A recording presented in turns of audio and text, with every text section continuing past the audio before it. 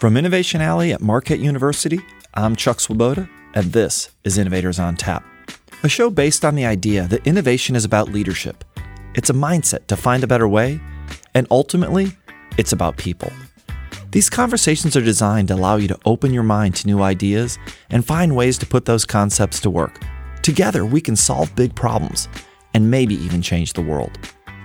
This season of Innovators on Tap is sponsored by Husco International, a fast-growing, community-oriented company specializing in high-performance hydraulic and electromechanical components.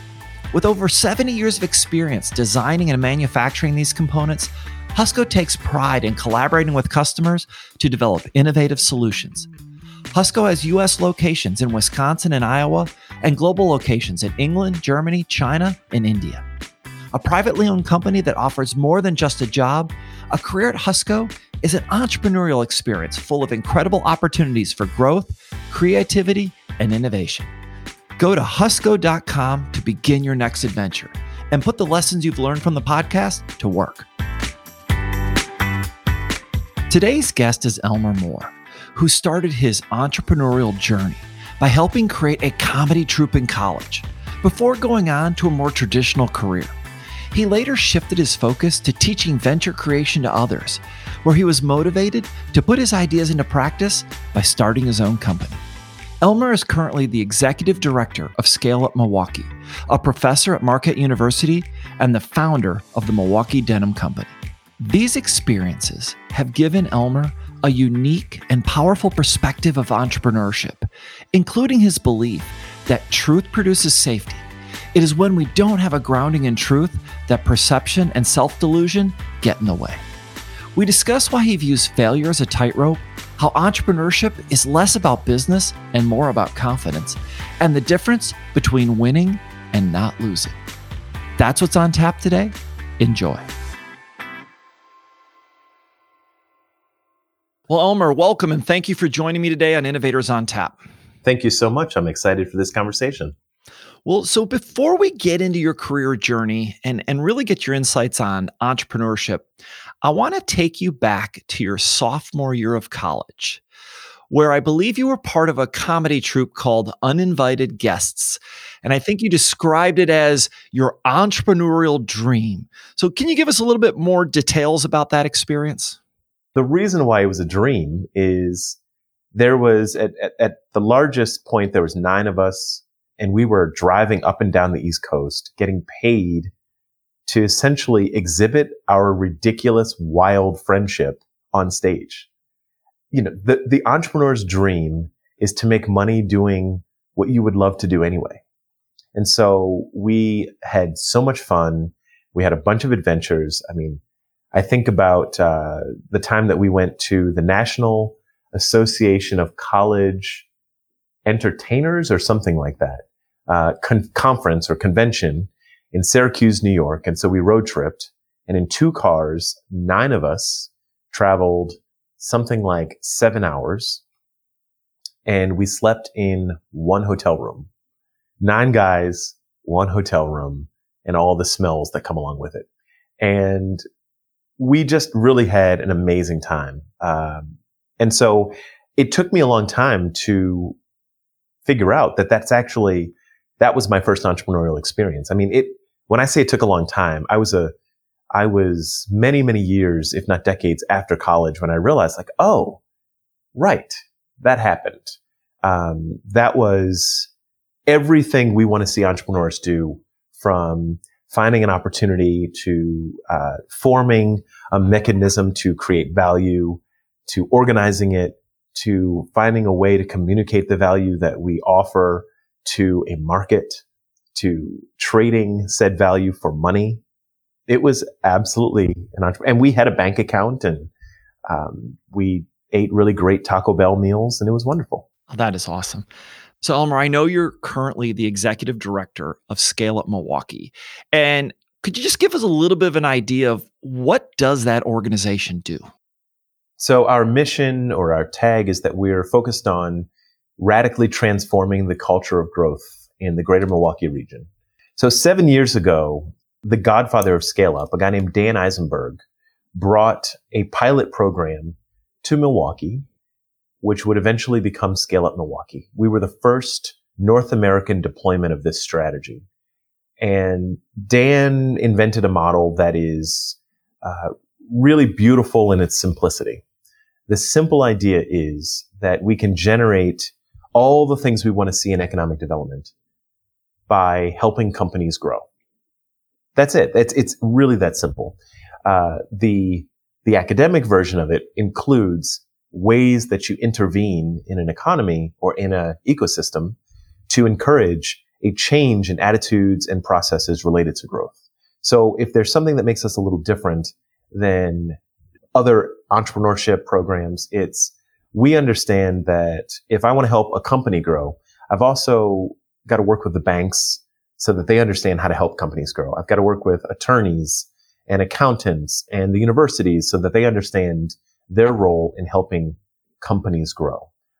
But really, truthfully, at our core, we've come to understand how powerful culture is. And it plays out in language. It plays out in the level of aspirations. It plays out in people repeating what they see. And so we want to put growth at the forefront of everyone's mind. And we want to dismantle or decrease some of the barriers that are inhibiting people growing their businesses, because growing businesses hire people and create wealth and reinvest in communities and change lives. So if you look across the many companies you've worked with, I'm curious, you talk about these barriers. Is there one or two common ones that tend to stand out that you face on a regular basis? The most significant barrier is ambition. And the reality is, if you are trying to build a business that grows 10% a year, you'll probably underachieve and grow 5% a year, if that. If you are diligently trying to grow a business that's going to grow 25, 30, 45%, you'll still likely underachieve that, but you're more likely to get 15, 20, 25%. That ambition and that planning is actually an indicator of many things, including relative confidence in the economy, relative confidence in your own abilities in the system that you've created, and so on. And so we've taken a pretty strategic approach at being an intervention in all of that. The second thing that I would be remiss if I didn't mention is just the realities of some of the structural or systemic hindrances, headwinds, prohibitions, obstacles that really impede success on so many levels, whether we call it entrepreneurial success, economic thriving, and social thriving, right? And all of those are isms. It is the racism and the classism and sexism, genderism, and so on. We have chosen to attack both the system that is sustaining some of these systemic headwinds, and we are also really doing everything we can to support those owners. And, we always want to remember that businesses are owned by people, and people, interestingly, act like people.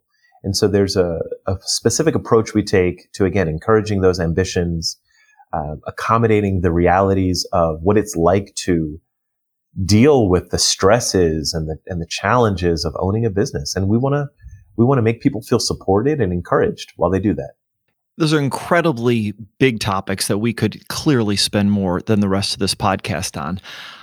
I want to just touch a little bit more on the first one and on ambition, because, some of what I learned at Cree was we were able to develop a culture where people had no trouble signing up for things they didn't know how to get to. So, for example, most of our annual plans, even when we were a $400 or $500 million company, were to double the business in the next year.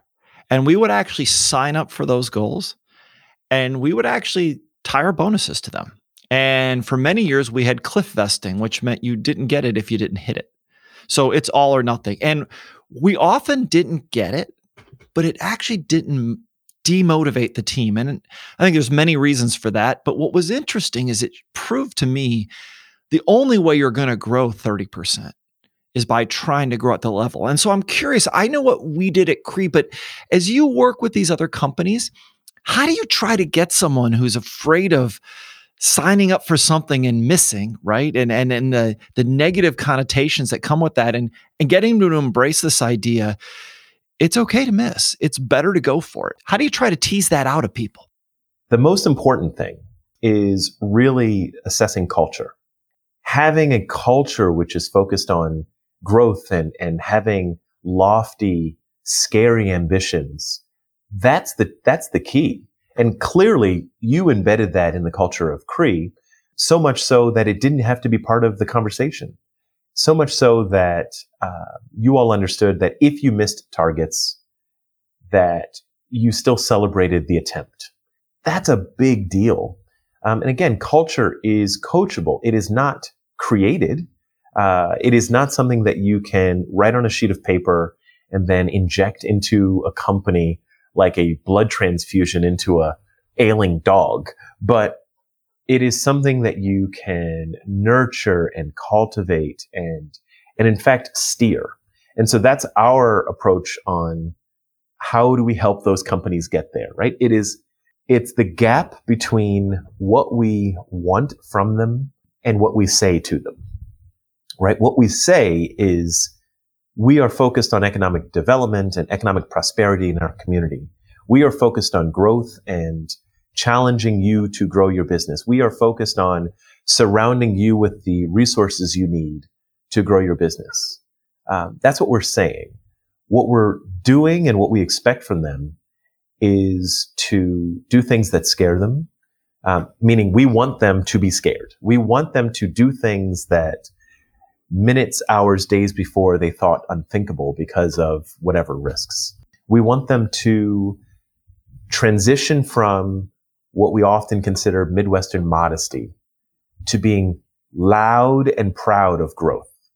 We do know that it's really hard to emulate or to aspire to something you've never seen. And so we want the companies and the owners with whom we have relationships to be the thing that others see. So that's how we think of doing the work for companies we haven't yet met.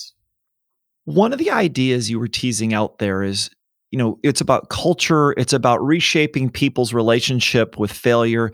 But what you're really getting at is something I like to talk about, which is the difference between the mindset and the skill set. And so often we're focused on skills when really we're talking about, more about how people think. And so I'm curious, do you think there's an idea where to help people succeed, and I agree the goal is not to fail, but I believe you want to teach people how to be resilient to failure, right? They have to learn on their own to be comfortable with this moment, right? So that they can become unafraid of trying that next thing. And I almost wonder if one of the things we do with small businesses, which is to try to help them succeed, what happens if we did the opposite?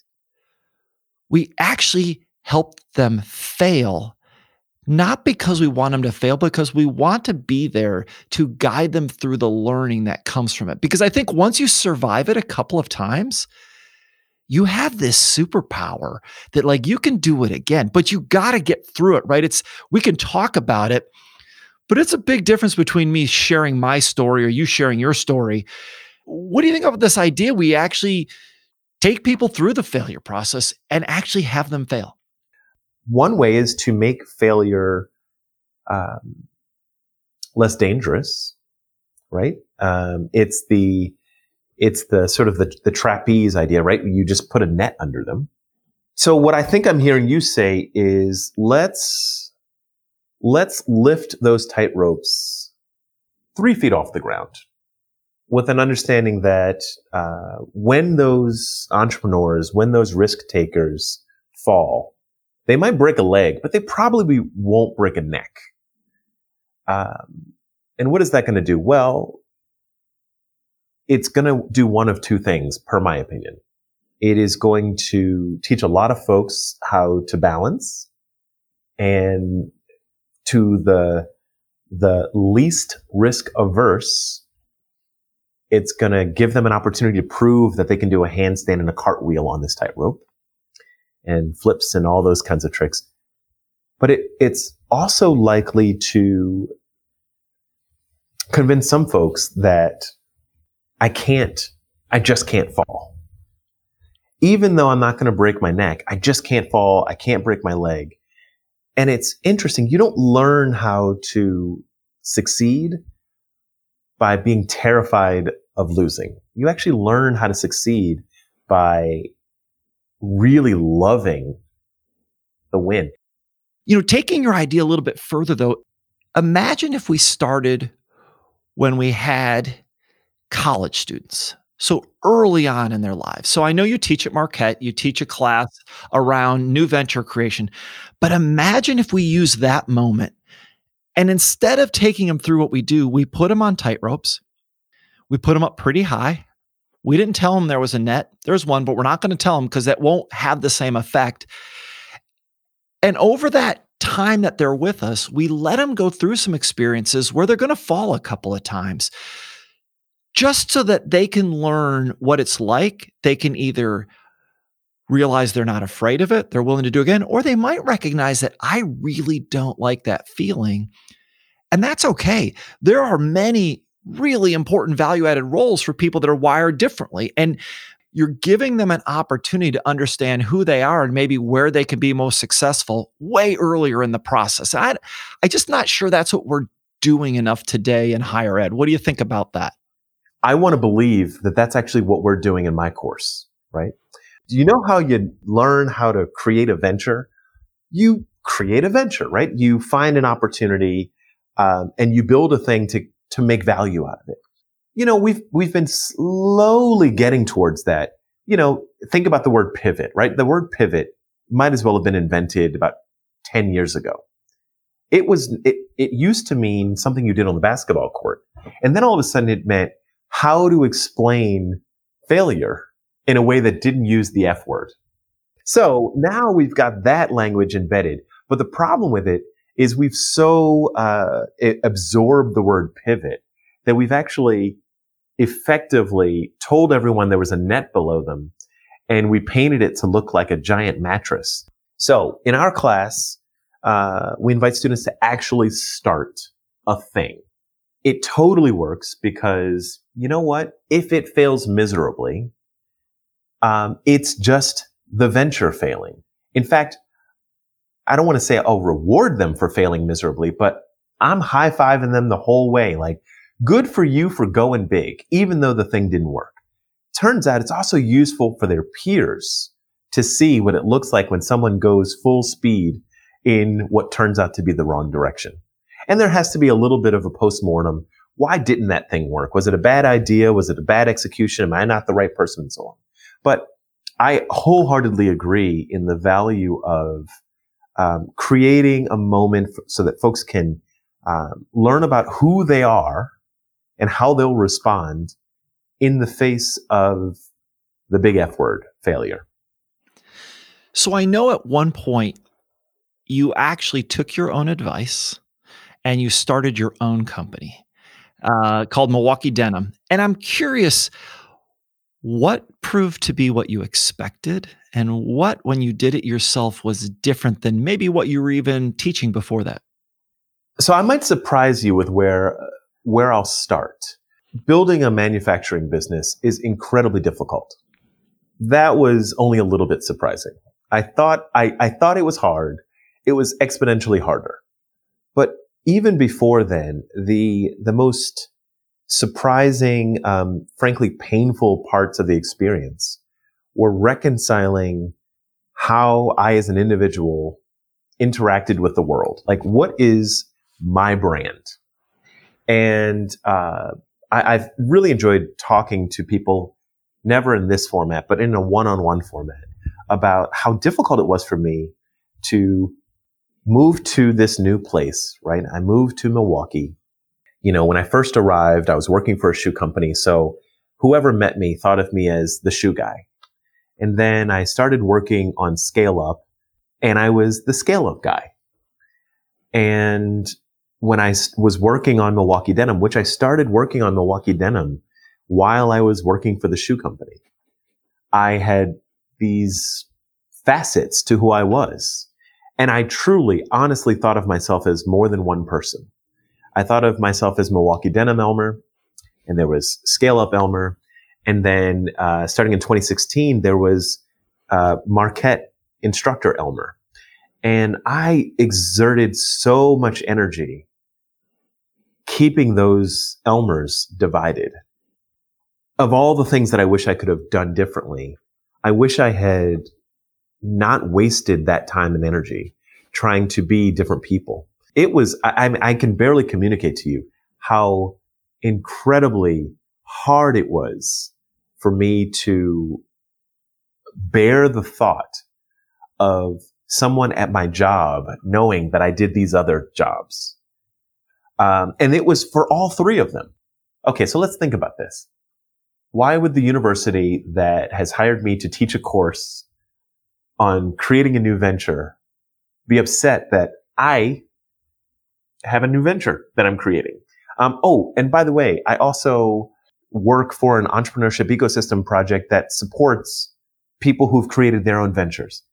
Why would my boss from the Greater Milwaukee Committee not find it incredibly useful and valuable that I have the credential of being connected to Marquette, and that it made no sense, but only in hindsight. So that was the really big surprise. And if there's something useful about that, it actually does relate to authenticity, and being one self all the time. It's always worth noting that there's a difference between being oneself, but also fitting the environment, right? I am myself, but when I go to Germany, I'm going to try to speak German. That's not being inauthentic. So there's value in being one self. The second thing is, frankly, the fear of failure, right? So if I spend my days working at a place supporting what is now hundreds of small businesses around the community, but my own business fails, what does that say about me? If I spend my evenings working on my own business, but the hundreds of businesses that I'm supporting around the community aren't growing exponentially, well, what does that say about my business? So there was all these knots that I tied in my own psyche that, if you'd asked me about this 10 years ago, that's not what I would have predicted was going to be a limiting factor. If you're enjoying this episode and want to learn more about how you can discover the mindset to pursue the impossible, please check out my new book, The Innovator's Spirit, where I explain the beliefs that lead to the behaviors that make innovation possible. It is available on Amazon or wherever books are sold. Now, let's get back to the show. Now I'm going to switch gears and get even more into kind of your mindset, because I think that's where you started to take us. I think this will be really helpful, kind of how you think about innovation, entrepreneurship, new venture creation. So if you're going to pursue a new innovative idea with a team, what do you think is more important? The brutal truths or psychological safety? I don't like those two ideas being at odds with one another. I think there is actually truth produces safety.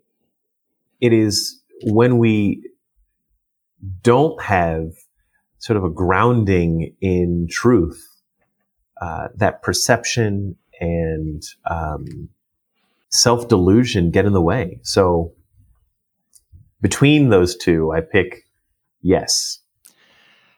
So when confronted with a problem, are you more likely to think outside the box, build a better box, or set the box on fire? I love this. So I went to business school, and this is such a timely question because I was just revisiting some of this information. I went to business school in New York. I went to Columbia, and there was a professor there, Jacob Goldenstein, who taught a class called Systematic creativity in business. And he's written a number of books. One of them is about the kind of fallacy of in the box versus out of the box thinking. And his notion was the most creative ideas are in the box, but you have to reconsider what it means to be inside and out of the box. And there's a whole framework, and he talked about manipulating variables and attributes, and I loved it. And I was actually just revisiting some of this content to sort of form an opinion about how to communicate creative problem solving and how to communicate or even teach how to address a problem. So what I'm teasing out when I'm going down that path is that what I found is that phrase, the box tends to create boundaries, real or imagined, for most people. And that the moment there's any association with it, you've limited the realm of possibility. And so often what we were trying to do is, especially, we were in the pure innovation businesses, the boundary conditions are a trap. The moment you accept them, you're limiting, what great could happen. It's why it's so helpful to get someone from a different industry to come in and look at your problem, because they don't relate to any of that. And so to me, I think all three methods have value, but in my case, when we were trying to truly drive innovation, the least association with someone else's boundary conditions, typically the better off we found in terms of ideas. That being said, when it comes time to implementation, you are implementing them relative to other people's boundary conditions. So you can't ignore it in the end. You have to somehow put it aside for ideation, but it then becomes a very real part of implementation. So, Chuck, do you listen to music? Uh-huh. What do you listen to? I am still listening to classic rock and roll primarily. So I asked the question because, rhythm, melody, harmonic scales are limiting factors. Those are boxes. And I agree with you. When you want to write a song, or if you want to develop a tune, first, you have none of those constrictions. But then you put a little bit of a stake in the ground. It's going to be fast. It's going to be slow. It's going to have this time signature. And then that rhythm, that cadence or that scale becomes a skeleton on which you can actually build something really beautiful. So I don't actually think you can I'm going to parse out creativity versus innovation. I don't think you can be truly innovative without a little bit of restriction. So you start with creativity, you invent something, you materialize something, and it is from that you can be innovative. I love that. So when you're evaluating talent, what do you believe is the most important to someone's future success? And let's do it in the framework of either when you were running your business or even when you're looking for people who are leading businesses as part of Scale Up Milwaukee. Residue of a growth mindset. It is flexibility in thinking. It's critical reasoning. I watch people process. I look for folks who think. It's the difference between software and firmware. And I think people who operate on software are much more interesting, much more capable. And the difference being, firmware is like the calculator you got in your pencil set in 5th grade that has 8 digits, and that's it. It was built to do a thing, and it will never do any other thing. Versus software, which is what runs our world now, that can be adaptive and flexible and can be improved. It can also be corrupted, but that's another conversation. So I look for those things. So last question, is your personal decision bias to limit your downside or maximize your upside? I am pretty focused on the instrument that I am designed to be, and the status quo is sufficient downside that I can only focus on maximizing upside. And in this moment, I do feel a responsibility to, create paths and opportunities and be a model for how we can interact with our world. And so it only makes sense to commit ourselves to substantial, and I mean that in the truest way, substantive, substantial, meaningful, life-affirming change, and the creation of value such that we can see true prosperity, economic, social, health, mental, emotional prosperity. So all upside, baby. Before we wrap up, is there something you wish we would have talked about or you want to mention before we kind of close this out? So if I was to have a final comment, that we're better for trying. And, as it relates to failure, in ways that are more significant than anything I've seen in my lifetime, we are truly, we're reinventing our country. And I am excited to think, wearing my future self, think in hindsight about the story of my participation in this moment. And I'm going to put a lot of things out there. I'm going to try to do some really significant, scary things that probably won't work, but I want to be proud of myself for having tried. So, amen. And thank you so much for the opportunity to have this conversation and kind of reflect on some of these ideas. I'm looking forward to our follow-ups. Thanks to Elmer for joining me on Innovators on Tap and sharing some lessons from his career, including his advice that culture is not something you can write on a sheet of paper and inject into a company. It is something you have to nurture and cultivate. It's the gap between what we want from them and what we say to them. We want to thank all of you who have embraced this show and helped us grow our audience so far, including our sponsor, Husco International. While we are proud of our success, we're just getting started and hope that you will tell your friends about our show. We'd also really appreciate it if you would take a minute to rate and review us on Apple Podcasts or wherever you listen. Please note that we have additional resources available on our website at innovatorsontap.com, including transcripts, articles, and an option to sign up for the Innovation Alley newsletter. Thanks for joining us on this journey. Let's go change the world.